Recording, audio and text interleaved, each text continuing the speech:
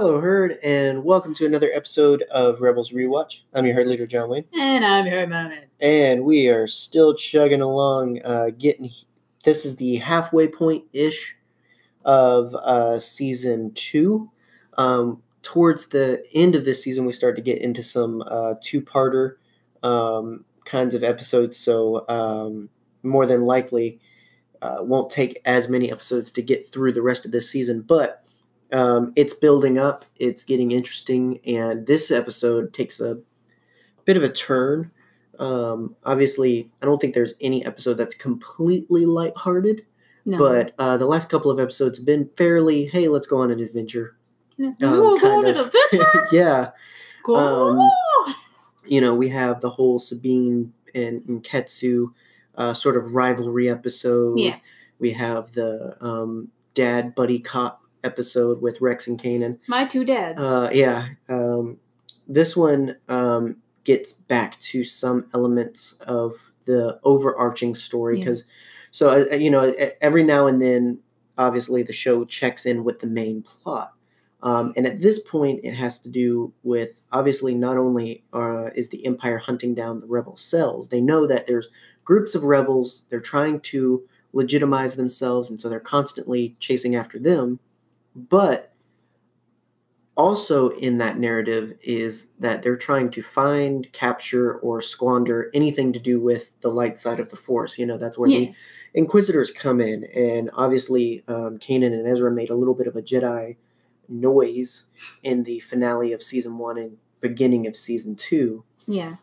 They are very out there. So are the Inquisitors.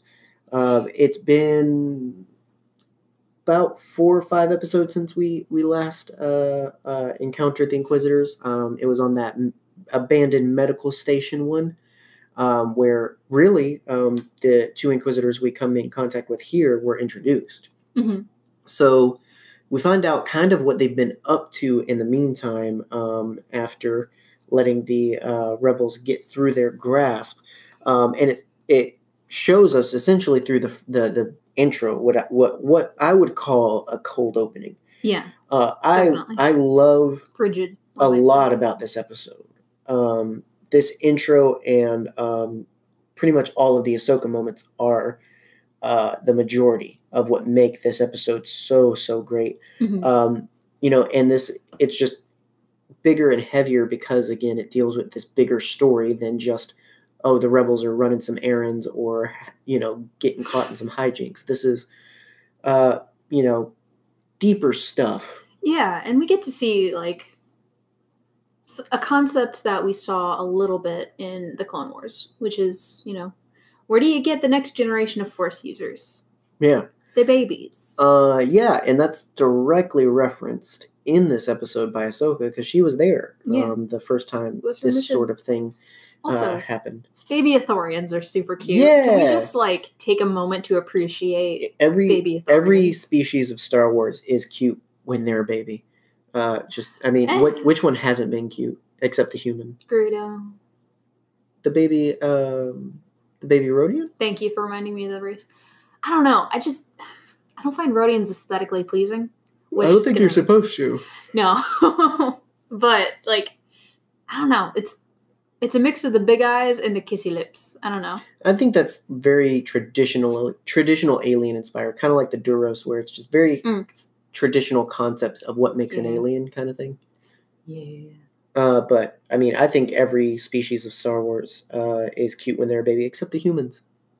Very true. You're not a fan of human babies. I'm not. Your name is Michael J. Caboose, and you hate babies. I hate babies.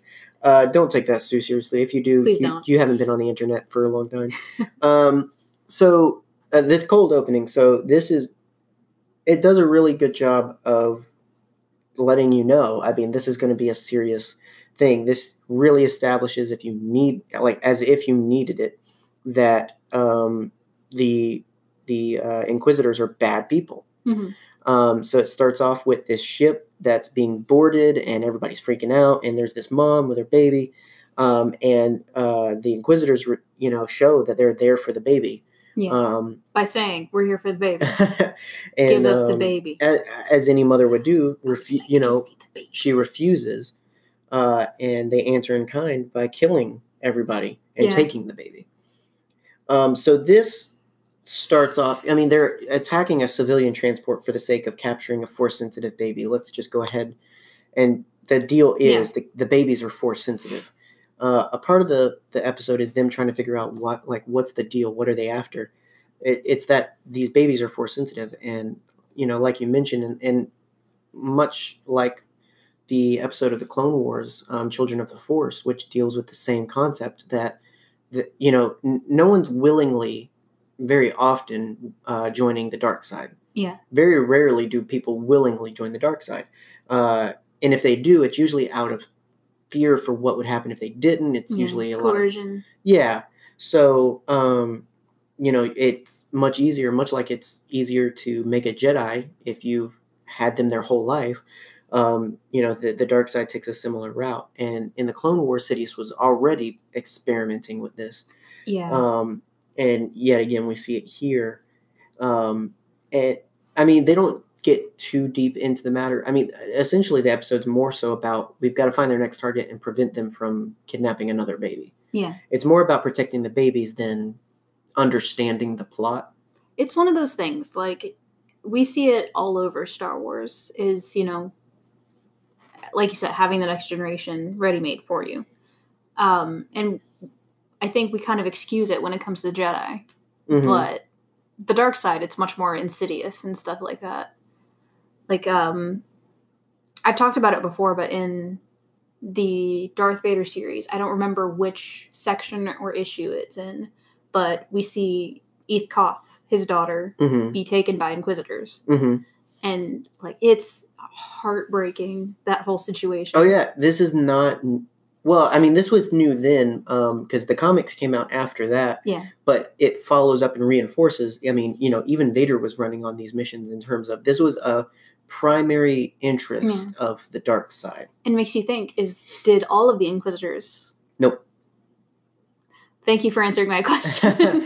Now, clearly there are some that could have been, and there are probably some babies they were successful in getting. Yeah. We don't know enough about the Inquisitors to know how many there are, how long did they last, how long were they out there, they're still a very interesting thing. And I think when we were talking about the season 2, kickoff, the one that deals with the Grand Inquisitor, and all this other, it's still such an interesting and unexplored concept. Yeah. We know enough that they fit in. They're bad guys. But we don't entirely understand their full extent.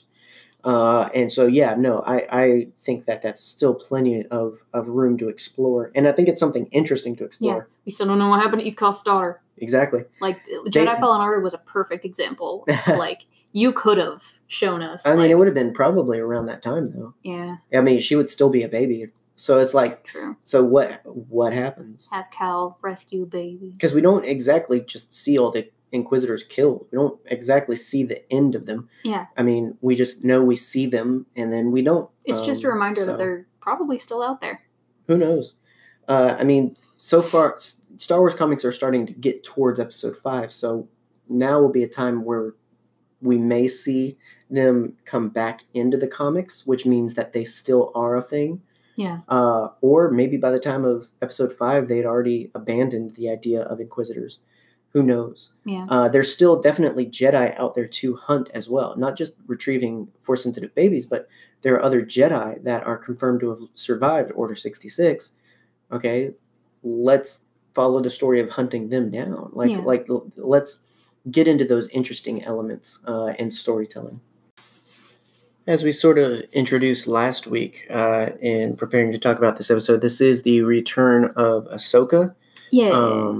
After the season premiere, where she kind of felt out and realized who Darth Vader was, or at least gave some strong impressions who he was, she kind of had to step off and investigate some things on her own. Yeah. We don't really get into all that. They also just need an excuse for her not to be in every episode. Yeah, it's one of those things, like, what do you think she thought happened? Like, obviously, she felt something happen. Well, I mean, I'm sure, they distinctly play it in general as, Darth Vader's aura is different than Anakin's. Yeah. So if because they're anybody, different characters. yeah, if anybody reached out to a specific person or to find a specific person, they, it would have come up empty. They wouldn't have been able to sense him because for all intents and purposes, he was not alive or his essence had completely changed. So if she tried to feel out for him and didn't feel anything, she probably just assumed he fell victim to, what nearly happened to her. Mm-hmm. I mean, yeah, maybe she had the benefit of the doubt and might have looked into some things in terms of, hey, like, if I could survive, if I figured it out, surely Anakin could have defended himself and figured it out. But again, I mean, I'm trying to think of the last real public time. I mean, saving the Chancellor, I guess, was the last real time he would have been out and about. Because by and large, he just hangs out on Coruscant until Order 66 happens. And it's likely that people just assumed, oh, he's either dead or, I mean, well, with the Jedi Temple going down, I mean, it could have been up to that, and maybe he went to defend the Jedi Temple, and there's a lot of... He's Schrodinger's Jedi. Yeah, is he? Isn't he? There's a lot of ways you can take it or justify her just coming to terms with it. Yeah. And I think emotionally at some point she just kind of probably had to, and just to move on because, this is around 15, 14 years later. So it's a matter of at some point emotionally she had to kind of move on and decide what she was going to do instead of spending her whole life just trying to find this lost Jedi. Yeah. And even knowing of Vader doesn't mean she like ran into Vader before. So this being the first time they've been able to encounter each other, this is the closest she would have been able to get to, hey, wait, this is a little too familiar. Yeah. If you kind of filter it this way and kind of, look at it that way and squint a little, it looks like Anakin. Yeah. It would be interesting to get some kind of mention of maybe a scene happening at the same time where you get Vader going to the planet, I don't remember which one it is, where the Venator crashed. Yeah, well, I mean, now having season 7, I mean, that's a big question. Is that within the same time frame? Is that literally it crashed in summer, he's looking at it in winter, months have passed? Or did he go after that? Yeah. Did he search that out after the scene we had in the premiere in terms of, wait a minute, I never checked on that because I just assumed from the report it went down. Maybe like a scene of Ahsoka. I could go either way. Looking for, I don't know, some kind of information. Yeah. I mean, it really could go either way in terms of, but they both kind of just investigated but then shut it out or, there's no real telling. But, I mean, either way, finding out someone you thought was dead is alive in general is very emotionally scarring. Oh, yeah. And especially if you've already gone through the grief process. Yeah. And I saw a great tweet. I don't remember the user, but it was very thought-provoking of, Vader didn't have to go and make sure that Ahsoka was dead, but Anakin did. Yeah. Yeah. Well, and if it did happen after him having cause for us assuming she survived, for him, it's got to be a bit of, oh no, and, is this hope for me? Does this give me hope? Like, I've got to get rid of this before it, before something else happens. Yeah. Like, him wanting to get rid of anything that could bring back his past. But yeah, it could have been early on in that, before he was completely shut off as Anakin, that he hoped maybe she had survived and maybe he could have turned her and they could have destroyed the Emperor and then it would have been okay. Like, there's a number of ways it could definitely go and be interpreted. Yeah. Whatever, soul-searching Ahsoka went on, either she's come to peace with it or she's just kind of like, still, I don't know, but I got to get back, to work. I've got to do stuff. because by and large, the way they treat this is Jedi business, not Rebel business. Yes. So her main reason for being there is it's Jedi business. This is not something they want just anybody handling. She reaches out to Kanan and, by extension, Ezra for help. Because she gets 2 leads on where they could have gone. And so the idea is they split up. So Ahsoka investigates one, Kanan, Ezra, Chopper, and Zeb. Man, the team's a little outweighed. Yeah. They all go to investigate another. And so they end up heading to a place called Hammertown. I don't recall the... Hammertown. Yeah. I don't recall the planet, but essentially it's like a little Ithorian village on a bigger planet. And sure enough, they're right, because by the time they actually kind of feel through the Force for, their whole thing is, okay, if the kids are Force sensitive, then just reach out and find hints of the Force. That'll lead you to the kid. In this case, it leads them to where the kid was, because the Inquisitors, they didn't get him yet. She sent him away with a droid. Yeah, a very Wall-E looking droid. A Wed droid. This goes back to the old school days of A New Hope droids. It's literally just a treadwell with a pipe and then a set of binoculars on it. And 2 alarms. Yeah. This one's a little modified. And it's so funny because once they figure that out, Zeb's outside keeping watch when as soon as they're like, hey, a droid has the baby, he's like, oh, I see it. Yeah. Also, it kind of intersects at the same time. Can we just talk for a second? Mm-hmm. Out of all of the characters to leave a baby with, yes, Chopper. Yes, because he's grandpa. He won't hurt a baby.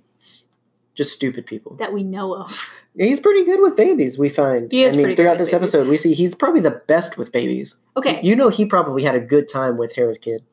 But out of all the characters otherwise, Zeb. That one I'll give you. Yes. Yes.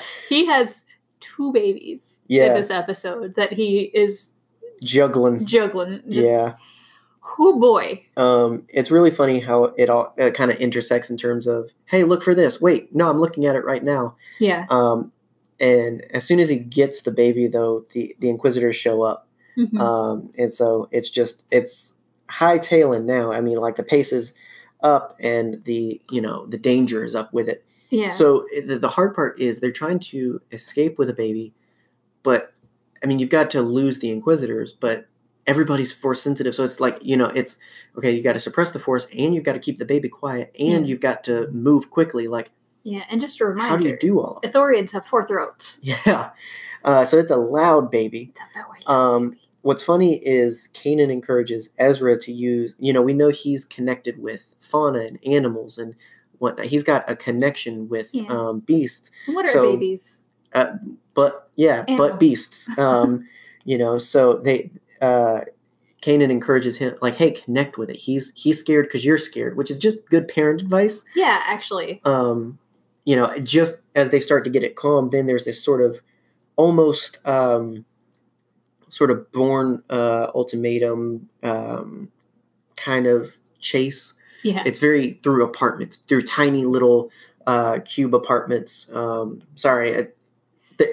It's a common thing in a lot of spy action thrillers is jumping from apartment to apartment, running around tight corridors. What doesn't normally happen in those kinds of movies, though, is a lightsaber coming through the floor right underneath their feet. Well, what's so funny is because Kanan calls it out, he senses it, and he's like, Zeb, look out. And Zeb does nothing, and then the saber happens. But nothing, of course, happens to Zeb. But it's just like, it's Zeb. Okay, first of all, Kanan, bad call. Second of all, Zeb, react. When someone tells you to do something, react. Like, when you have a good relationship with someone, like I feel like if something were happening and I told you to do something, you would just trust, I know what I'm talking about. Yes. There is a danger. Let me just listen. Yeah. Don't ask. No, just react. Do it. It's a multi-level thing between us because I have a tendency to zone out and not pay attention to my surroundings. So when you say look out, it catches you, but like it's an instant thing. I mean, obviously this is for a silly like, but But, he almost loses his toe. Yeah, I mean, it would have been bad. I mean, he's only got 3 of them. Right? So. Wait, what? No, he's got 4. Well, he's got 4. Yeah. You're right. Sorry, I don't have a Black Series figure to look at to tell me how many toes he has yet. That was. Don't worry, mine's salty. On pre-order. Finally getting the last member of the Ghost Crew. So. Yeah. So the lightsabers do make a little bit of a challenge. But so ultimately, though, again, they kind of use their surroundings and use Ezra's talent. They're like, hey, you're tiny, he's tiny, get an event. We'll go this way and chase them, and it works by and large. There's this really tense vent scene where the brother kind of hears something and uses his saber to stab in the vents a little bit, but stops just short, which is a very common thing because then they get distracted. It's like, oh no, they've got to go that way. And then there's more of the banter of the Inquisitors, Sharkmouth and Bug Girl. Oh yeah, Shark Boy, and Lava Girl. And so Ezra does get out. So do Kanan and Zeb, and they kind of all intersect, and it's just kind of all crazy. And I mean, you feel the difficulty of with Force users, with Jedi, Sith, Inquisitor, whatever status you want to put on them. It is difficult. How do you lose someone that's so in tune with everything around them? Yeah. It really is one of those situations you do have to kind of face it. You can't necessarily escape it all the time. And sometimes it works, but, they've already escaped them once. So clearly the Inquisitors are really, we've got to get this. Yeah. We know who they work for. Yeah. And we know what happens if they fail. Exactly. We've seen. So, there's a lot of pressure on everything, and it really seems like in a moment, like, oh my gosh, it is going to have to be all right, well, let's stand our ground and face it. And then we get this epic, great reveal of Ahsoka, who steps in at the perfect time. So great. It's really interesting how, comparing back to season 1, anytime Ezra did anything, it paled in comparison to Kanan. Mm-hmm. Kanan was the example of a Jedi for our first season because he had a lot of admirable qualities, and arguably I'd say season 2 has revealed a lot of his faults, not in a bad way, but I do think that reintroducing the clones, introducing his anxieties about teaching Ezra, introducing his sort of brashness and inability to calm himself all the time. Yeah.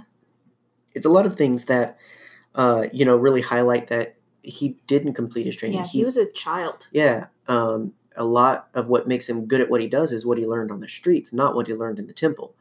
And so to then compare to a character like Ahsoka, who compared to Kanan did go all the way in terms of training. And had a very, ingenuitive master and was in the middle of a war for her entire life. And, and she too had elements of the streets to educate her. Yeah, but, street smarts. By and large, she had more. I want to say about 5 or so years on Kanan. She's older than Kanan. Yeah, she had a money clip. And I would say she was exposed. You mentioned like she had a very different kind of master, but at the same time, I feel like she was exposed more than Kanan because Kanan was younger, more of a Padawan. By the time of her end in the Clone Wars. As a Jedi, I mean. Yeah. She'd seen a lot more than I think your average Padawan because of Anakin, because of the kinds of missions she took, because of the kind of brashness and eagerness they would do things, take things, and get involved in things no other Jedi really did. The perfect example of this, and I have no doubt that she learned this from Anakin or thought of it because of Anakin's sideways thinking. Mm-hmm. Was when, she steps in to fight the Inquisitor and she takes a moment, she deactivates her lightsabers and starts to meditate. Mm-hmm. And when the sister, seventh sister, thank you, comes up to her and starts to attack, she just grabs her lightsaber and deactivates it. No, I don't even think that's, I think that's all Ahsoka. I don't even think that's Anakin. That is 100% an Anakin. If Anakin had the idea, he would do it. No. No? No, I think that counters everything. Like that. Well, that's true. my whole thing. This is to signify she's not Anakin. She's not Anakin Jr. anymore. Very true. She's fleshed her own style out. She's also learned from what Obi-Wan has said before, in that there's alternatives to fighting. True. Like, and she's balanced. She's not she knows she can beat them. Yeah. It's just a dope idea. Like, I can't believe that no one's thought of that before. No, absolutely. Well, that's the thing, is she's not necessarily trying to kill her enemy. She's not necessarily she's trying to de-escalate. Mm-hmm. This is the most Jedi thing a non-Jedi can do, because it's really, again, pure Ahsoka-ness. Mm-hmm. When she comes in, she's even introduced in white light. She's pure. True. She's very untouched. I didn't think of it that way. I mean, but I agree that the ingenuity, yeah, definitely was inspired by. And if anything, this is sort of a culmination of all that we've seen pour into her. The ingenuity of Anakin to do what no one has thought of, the patience of Obi-Wan to let them strike first, the peacefulness of Qui-Gon, even though she'd never encountered him, but the peacefulness of, look, just lay it down, because clearly you've lost this. And I love this. I wish we could get more kind of ingenuitive Jedi stories. Like, we see non-traditional Jedi in Rebels. And I think that they're very well done in Rebels. Mm-hmm. Like, you have Kanan fighting with a blaster more than he does a lightsaber most of the time. Mm-hmm. Well, you see Ahsoka pulling that move, which is just dope. You see Ezra with his lightsaber blaster. Like, I love throwing away tradition. Yeah, I mean, it's not your typical sword fight. Exactly. If anything, it's boring because she's able to take care of it so quickly. Yeah. But again, the greatest weapon is to de-weaponize, and that's what she does. Could you imagine just grabbing a gun out of someone's hand? Like that scene in like every Jackie Chan movie. Well, I was thinking about Doctor Who specifically, where I think it's Doomsday, where he walks across the room, grabs the gun out of the kid's hand, and is like, if I see one more gun. That is my favorite Doctor hates Tenet guns. moment. Yeah, no, I mean, it's much better and more complete than just beating her or just ending the fight. I mean, and, just visually, it's cool. It puts her on a whole nother level. Oh, yeah. Whereas Kanan and Ezra and all the others, their whole thing for solving it, which to their credit, they did have a child to consider, but their whole thing is to not handle it. Yeah. Whereas she faces it directly. And so she takes the Inquisitors no problem. And again, that's the thing is, Kanan barely beat the Grand Inquisitor. Yeah, he threw him off a bridge. Yeah. And even then, he threw himself off a bridge, essentially. Yeah, well, I mean, he was able to disarm him very easily. But, ultimately, the Grand Inquisitor took it. But for the most part, Kanan had to seriously find his center to even be able to do that. Yeah. Whereas Ahsoka doesn't even break a sweat. I mean, it shows she's on a whole nother level. Oh, yeah. She did not let her training waver in any way. She still is very much a part of that life, which is really cool. Yeah, and I know we keep talking about season 7 of the Clone Wars, but it's great, all right? Mm-hmm. We're going to keep talking about it for a very long time. Like, even with the fight with Maul, she goes for the head immediately. Oh, yeah. Because she knows. That's the thing, though, is, I mean, even then, I'd say that's a very different tactic than we see here. Yes. I mean, she's looking to de-head, not disarm. Yeah. Not to de-leg like Obi-Wan. Yeah, no, she's trying to make it serious. And I think that's what makes Ahsoka such a great character, like you said, is she is an amalgamation of different people's teaching. Mm-hmm. Like, I think that move in the fight with Maul was from hearing the story that Obi-Wan tells, and it was just like, I should have gone for the head. Mm-hmm. And I love little tidbits like that. Yeah. That add to her character and what a great character she is. Oh, yeah. Well, she's meant to be maybe not so much in Rebels, but definitely during Clone Wars, she's meant to be that funnel we see the rest of the narrative through. Yeah. So it makes sense that she would be a character that's built off of other characters. Yeah. Even here, I mean, again, this is the most pure she is, but you can still draw those lines and connections that you see where it comes from. And clearly, a big part of it comes from just her experience. I mean, of everyone there, she has the most experience. She's faced probably the most. Yeah. So, yeah, I mean, all in all, being a quick duel, it's a great duel, and it's also just a great character moment for her. Ultimately, the Empire shows up just in time because we do have to end the episode, and she's not going to kill the Inquisitors, but they're not going to surrender either. So we've got to kind of cop it out. Ultimately, they are all able to escape, though. And though at one point during the episode when Ezra's trying to calm the baby down, the Seventh Sister uses probe droids, and one captured that moment, and he's trying to calm the baby, and he just kind of has a throwaway of just like, oh, yeah, see, it's not so bad. You like me. Maybe you can come hang out with us on so-and-so planet. Yeah. Or, like he basically name drops where the majority of the rebel concentration is. Yeah. And so Ezra. Even though they win, they save the kids and they escape, technically the Inquisitors still also win because now they know where to go. Yeah.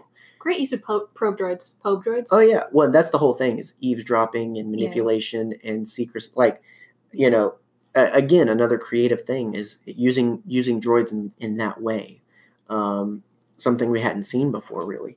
So it's very, very cool. But it ends on that tense moment of, okay, well, that's a whole nother challenge then. And so it's going to be interesting seeing where we go from here. Again, we're getting near to the end, and we're going to start getting to bigger episode arcs, multi-episode arcs and whatnot. So look forward to that. But we're looking forward to continuing our Rebels rewatch. Yeah. Next week, you can always count on it. Yeah. Next week's episode's heavy. Yeah. Well, I mean, we're kind of getting to that point with the show and the part of the season where it's been fun. We've been having a lot of adventures. We're building up. The rest of the season's just very, very much heavy. Yeah, I'll say that, season 2 is a lot about, legacy and dealing with the past, and at least so far. Well, because so many of the characters have a past to deal with. Yeah. For them to grow as characters, it can't just be, let's keep moving forward and doing, they do have to face what makes them them. And again, although they are rebels and a part of a structure, it's still very much about their individual journeys. They can be rebels all they want, but it's episodes like the next one about legacy. It's about the episodes about Sabine and Kanan and all these different things that build these individual characters, that builds this network, that builds this family, that creates this really great show. So there's going to be a lot of that. Looking forward to it. We get some cool cameos later in the season as well. All kinds of good stuff. Season 2 is really, really, really good. We get Clancy Brown. That's always a plus. Because he's got to be in everything. Of course he does. In this one, he just sounds like Clancy Brown. Are you complaining? I mean, it's just one of those things. When you've already had him show up, you kind of got to do something a little different. I mean, Savage is a little bit deeper than is normal, but it's still obviously Clancy Brown. I don't know. It's just funny how many of these deep voiced characters sound like Clancy Brown. That's going to be our next podcast. Convenient. Is Find Clancy Brown. Finding Clancy Brown. Like Good Will Hunting. No, he's a cool dude and always awesome to have. He makes any show. He's iconic, sure. Mm-hmm. So definitely don't hold it against him. And he's got a really cool character, really cool influence on Ezra's story. Yeah. So that's next week. We start to focus on Ezra and his story, his past a little bit and everything. So more of that character arc trade-off. So we'll see the payoff soon of this and the Inquisitors learning of the Rebels' sort of base of operations and whatnot. So it's going to be interesting. but you'll have to tune in next week for that. So check us back and all the usual places, Twitter, Facebook, Instagram, all that, to stay tuned for when we post new episodes and all that good stuff. Thanks to Red 5 Network and Game Infinite, 2 networks of awesome people doing awesome things. Highly recommend you check them out. I always recommend people go to the Twitter, because that's where you can see their latest tweets, latest information, and all that. And you can connect to their websites from there. But Red 5 Network, whole bunch of cool Star Wars podcasty people. Game Infinite, all kinds of gaming, cosplay, art stuff. So if you love geek stuff, you'll love that. We're thankful for the platform they give us and the friendship they give us as well. Aww. Yeah. So lots of interesting topics over on the main show as well. So keep an eye out for what we're doing next, because we're excited for it. But until next time, that's it. Yeah. Bye. May the Force be with you. Bye.